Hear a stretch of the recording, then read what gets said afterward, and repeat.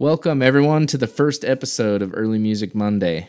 For this first episode, I really want to go through my story and how I came to be a conductor and how I came to start Sound of Ages.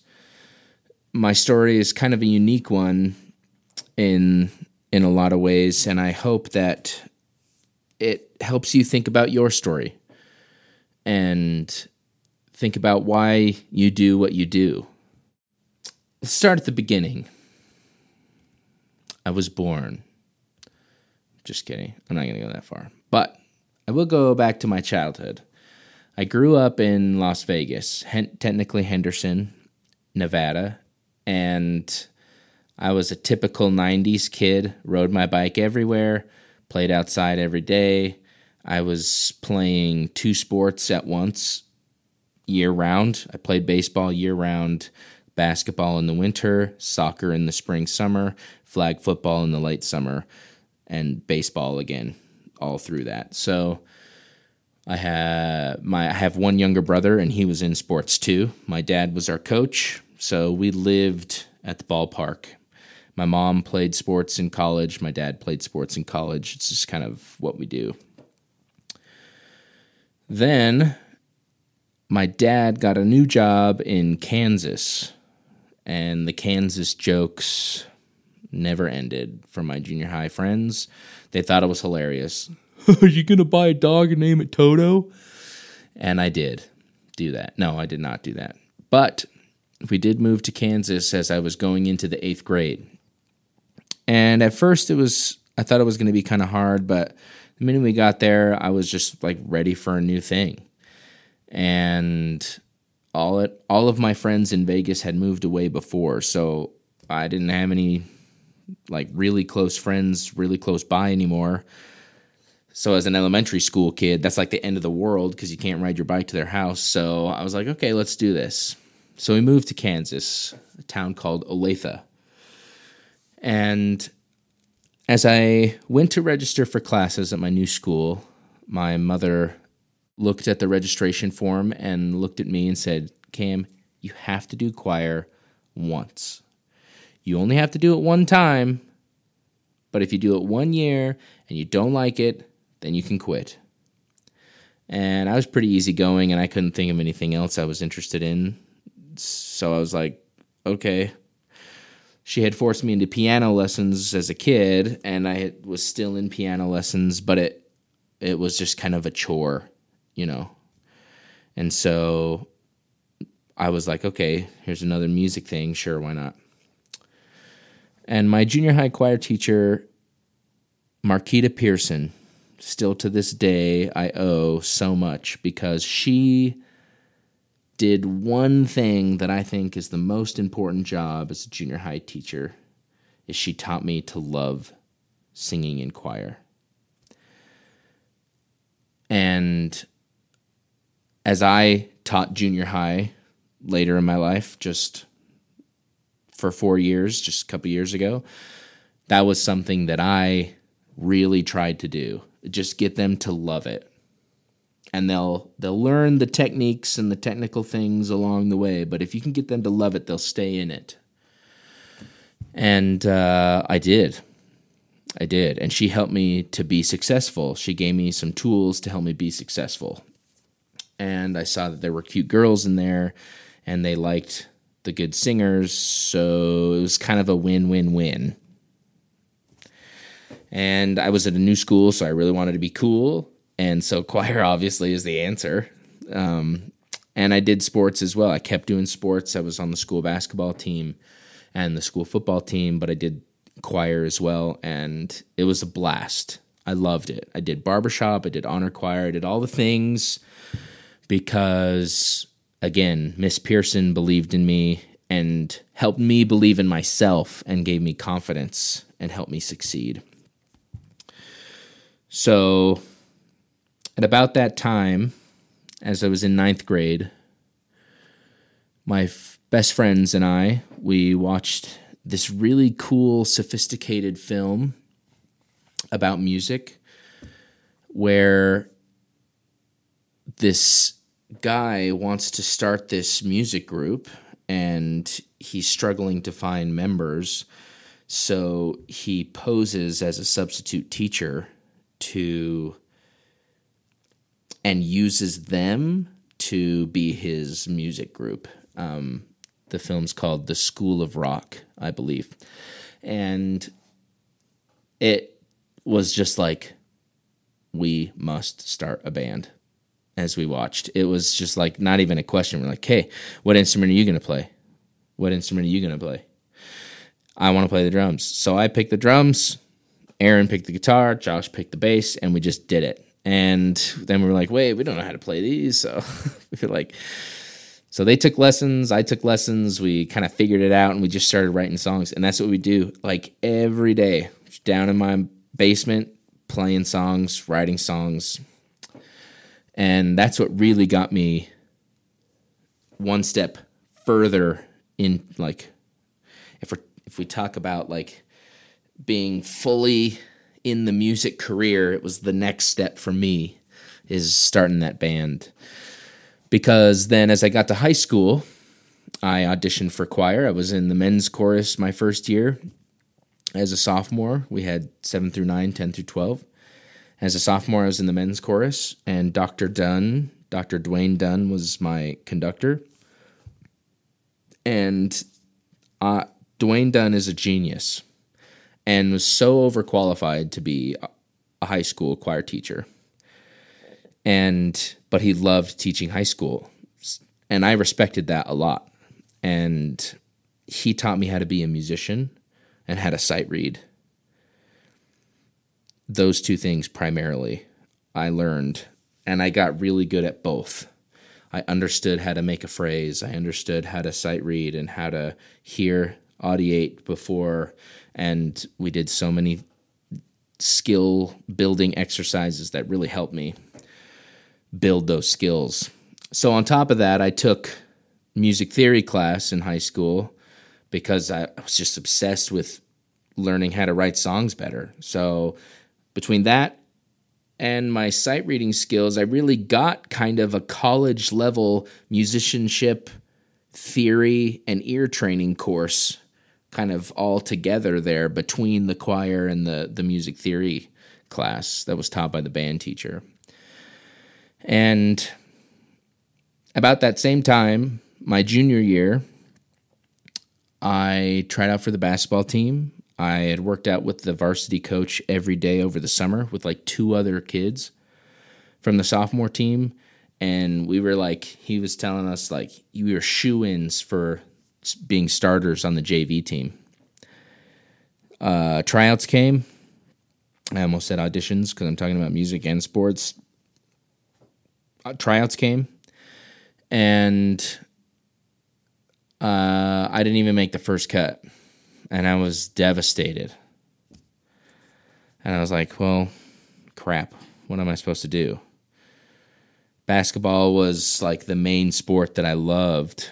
And so much so that I was at basketball practice when I auditioned for the madrigal choir, the advanced choir at the high school. I ran down the hallway, took a couple of deep breaths, sang the tenor part of the national anthem as my audition, and then ran back to basketball practice in my practice jersey and somehow got into the choir.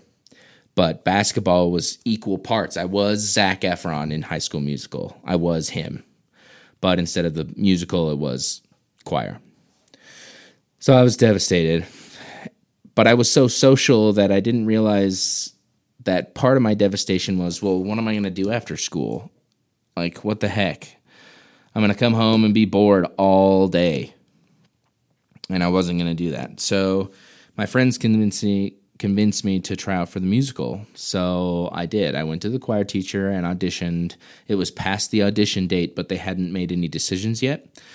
So I auditioned, and they gave me the part of Big Julie in Guys and Dolls, and it was amazing. And I got to wear a fat suit and a fake mustache and like a big old fancy zoot suit, and it was legit, and I felt really cool, and it was so fun. I loved basketball practice, but I was also kind of lazy So it was way more fun because I didn't have to like work out. I could just hang out with friends and work hard, but not physically because, again, I was kind of lazy. But I loved it. And that was it. That was the turning point of when music was officially in the front seat for me. So as I got to college, as I got to applying for college, I realized, well,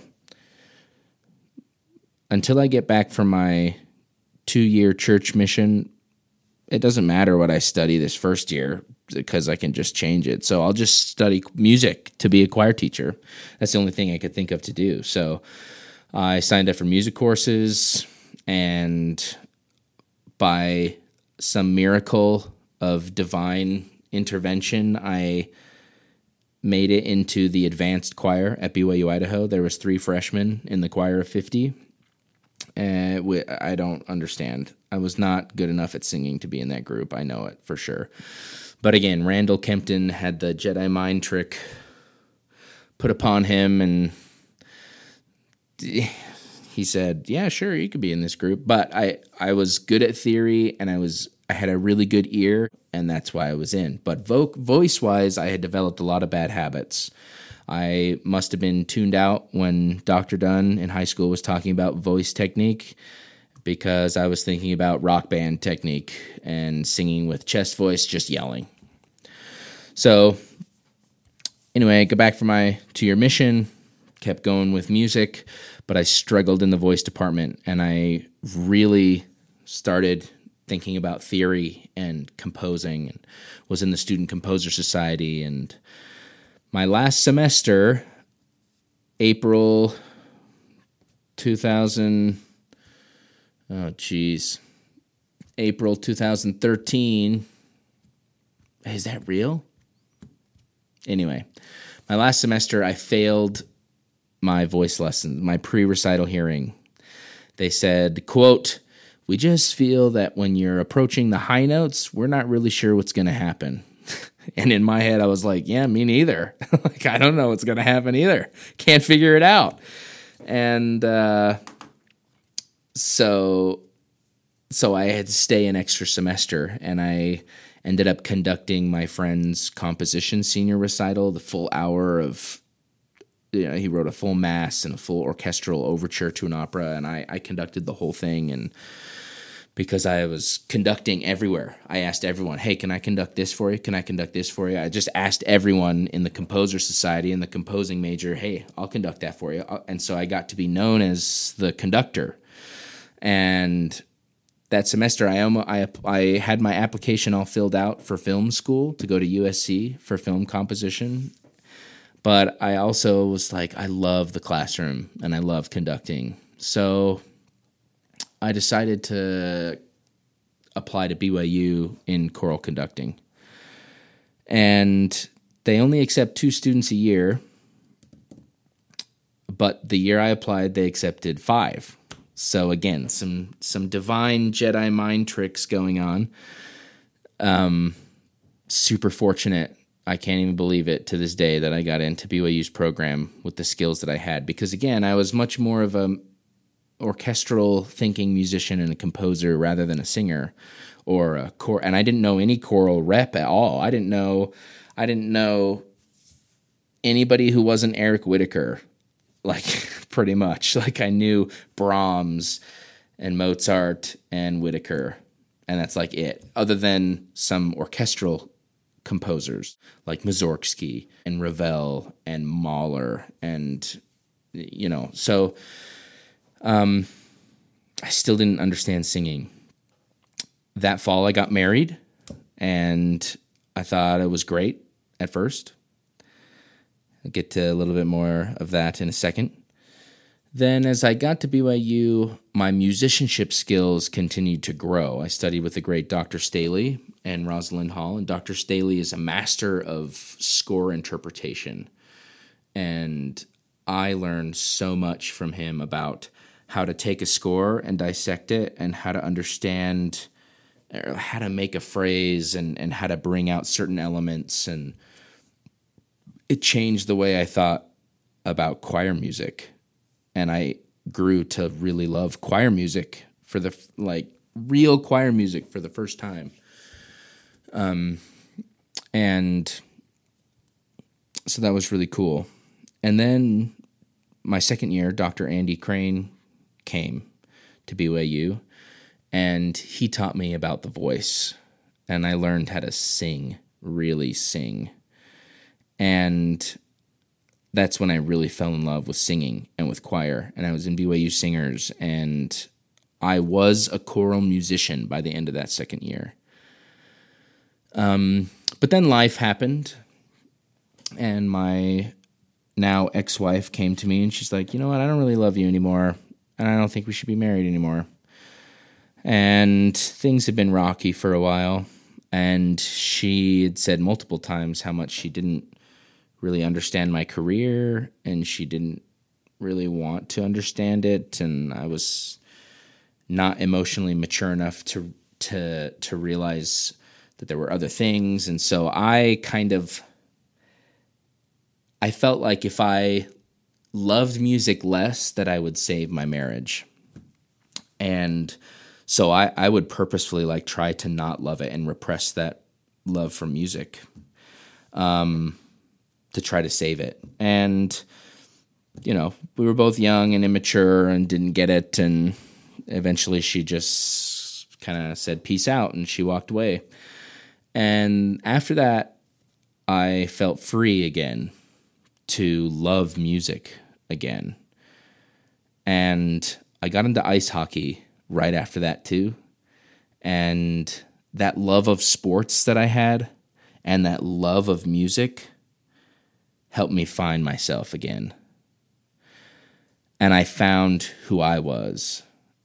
And I was someone who loved music and loved choral music now more than any other type, and loved sports, especially ice hockey. Those two things helped me find myself again. And then we went on a study abroad to London with the choral department at BYU, and that was it. I became a full-fledged choir nerd. And I was sitting in one of my graduate classes called Music in the Renaissance, and we were studying a piece by Dufay called Nuper Rosarum Flores. Was composed for the dedication of Il Duomo in Florence. And I had never heard of Dufay. I did not know medieval music at all.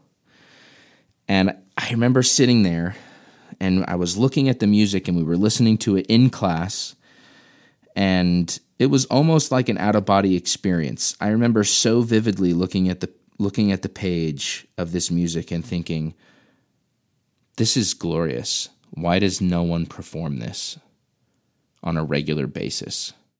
I have to start a group, and we're going to do early rep a lot. And from that point on, that's when Sound of Ages was born.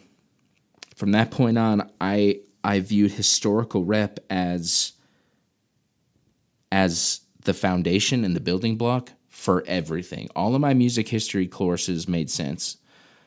All of my choir conducting methods classes made sense. All of the programs I had sat through made sense. Everything made sense now because I understood the foundation. I understood where it came from. And it changed everything to where now historical rep is where I look first for the pieces that I want to do, and contemporary is where I look second. There's a balance to be had for sure in any program, but I think that my understanding of historical and early rep unleashed and unlocked my understanding of the entire course of Western musical history, especially in the choral ensemble. So that's when it all began. So that's my story. And Sound of Ages exists now as a group that focuses on historical rep and trying to illustrate to the audience how relevant it is, to help bring the audience to the music by illustrating through extra musical means, through a full concert experience instead of just, here, let's give the music to you and hope you get it. That is what changes the audience's understanding of historical rep too. Just like me in my class. They don't have to sit through a whole class to understand the significance of historical music. And so I hope through the rest of these podcasts that what we can do is we can have conversations. I'll have conversations with, again, like I said, other conductors, with educators, with business people, or with average audience members, with professional singers, with conductors of community choirs, with composers, to get their perspective and give us ideas how we can make historical music relevant to our singers and to our audience members. And so I hope that as you understand my story now and where I came from, that you'll understand how to apply your story to your ensemble and to historical music. So that being said, let's move on to the next segment of the podcast, which is our composer profile, where we talk about Giovanni Pierluigi da Palestrina.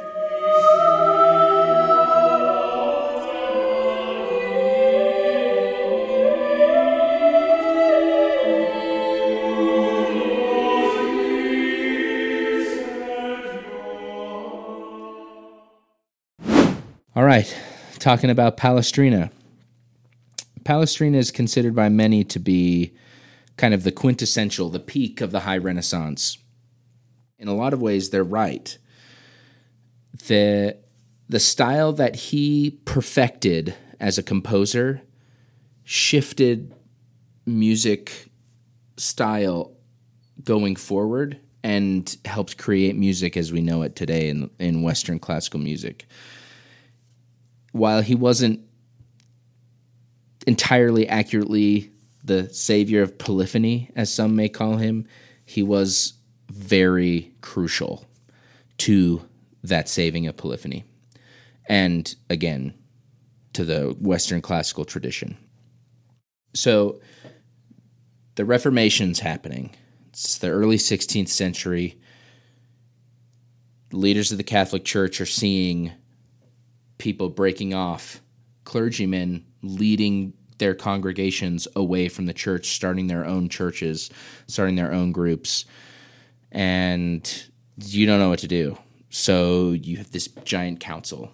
Part of that council is the music that's happening in church services. Now, until this point, music in the church was not so different than music out of the church in some ways. So the polyphony was too thick and too complex. The congregation couldn't understand what was going on. Composers were setting texts and different texts on top of each other, called kaleidoscope text. So the audience or the congregation couldn't even understand the words, which was the whole point of those religious pieces of music in the first place, was primarily for the congregation. It was turning into something different. And there were tons of composers putting folk tunes, pop tunes, profane tunes, whatever you call them, in their religious music. So that was a problem too. So, and there was some others, but those are really the main things that were on the religious leaders' minds as they started to talk about music.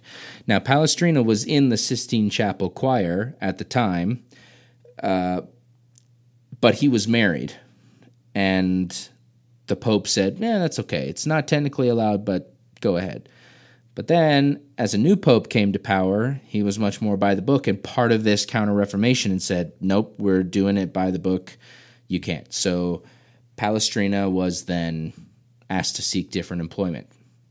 So, and while that was true, he also had already built himself a reputation amongst the clergymen as a great composer and musician. So he was really well connected to people in those councils.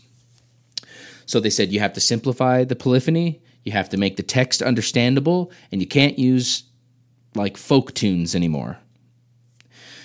So Palestrina became famous for his very conservative style of counterpoint, the way the voices interlaid together. And his polyphony became the example and really the treatise for composers to study all the way to today. I studied Palestrina's contrapuntal compositional style in my 16th century counterpoint class. It was strictly based on Palestrina's writing style, not just, Renaissance composers of the 16th century. So he is a big deal. And again, he may not be the savior of polyphony as he's kind of become known, but he was crucial to that. So there's the reason why Palestrina is so timeless is because of the rules that he held himself to, the standards. Very strict rules. There's tons of them. I'm not going to list them here. But the manner in which each voice moves in relation to itself, melodically and harmonically, is a musically perfect Sudoku puzzle. So there's pieces by Palestrina that can be done by advanced choirs, intermediate choirs, and beginning emerging choirs. All of those skill level choirs can access Palestrina. Okay, so we'll start with a piece by Palestrina that can really be accessed by even the most beginning level choir. This piece is called Illumina Oculos Meos, and it's for 3 parts. You can have any combination of voices because the range of the melody is relatively small, so it doesn't venture past what is technically achievable by a beginning level group. And it's a pretty strict 3-part canon, actually. So it's a really great way to start teaching polyphony using actual Renaissance music. So it's pretty short. It's like a page and a half or something like that, and it has really easy Latin. There's not a lot of it, so you can teach it all together and then separate into 3 parts, and it would work really great for a children's chorus on up. That, again, is called Illumina Oculos Meos. You can find that score on CPDL. Okay, now on to the intermediate level. Missa Brevis in F. So Palestrina's Missa Brevis is really straightforward, and it's for 4-part SATB, and it doesn't divide or have any out-of-control ranges. It's really nice. It just sits really nice for the singers. So what I did when I was teaching at Spanish Fork Junior High is I split my advanced chamber singers, 8th and 9th graders, into quartets, quintets, sextets, and I gave them, they each had Chromebooks that we could use at the school, so I put website on the board, CPDL, and I just wrote like a list of Renaissance composers just off the top of my head that I could think of, and said, okay, go search and find a piece for your group. And then they would bring it to me, I would approve it, and then I would create rehearsal tracks for them, and then they'd rehearse on their own, and I'd kind of just bounce around the different groups during rehearsal and kind of help them bring it together. Say, think about this, who has the most interesting part right now, and help them kind of do those things. And one of those groups I gave Missa Brevis in F. They were having a hard time finding one, so I suggested that. And the first movement, Kyrie, is a decent length, 2-ish minutes, 2 or 3 minutes, and it is super accessible, and they loved it. They totally killed it, too. Like, in the good way. So it was really cool to see them learn to love it and to be really successful with it. And Sound of Ages also performed that at the ACDA Utah conference. So you really can make it work for any level choir and help them be really successful. All right, the third piece that we'll talk about is Nigra Sum. This is for a little bit more of an advanced choir. The rhythms are a little bit more complex. The expressive moments need a little bit more articulation and care and kind of subtlety to really make it shape the way the music was intended to be shaped. And it's one of his Songs of Solomon. So now the interesting thing is when, like we've talked about before, just a little bit ago, most people think of Palestrina, they think really conservative harmonies, really straightforward voice leading, not very many dissonances. But he wrote this set of pieces to the Songs of Solomon, and they're much more expressive. They sound much more like something that Victoria would have written, with lots more dissonance and then resolution, and a little bit more complex rhythmically and a lot more diverse textually, So that is something that a more advanced choir, it's for 4 parts, SATB, but that's something that a more advanced choir, like an advanced high school group, could really bring those things off the page and make it really musical and really expressive. So, there you have it, our composer profile. You have Palestrina, Illumina Oculos Meos for beginning group, Missa Brevis in F for intermediate group, and Nigra Sum for a more advanced group. Okay, everyone, that wraps up episode 1 of Early Music Monday. Thanks so much for joining us. Hopefully you're motivated and inspired to listen to some Palestrina. Hopefully my story gave you some thoughts and helped you reflect on why you love choral music. Join us next week. We're going to talk about conductor priorities, how to bring out your musical priorities in a group, and we're going to do an interview with Kenny Weiser, conductor of choirs at Provo High School, and we're going to talk about John Dunstable. Join us next week on Early Music Monday.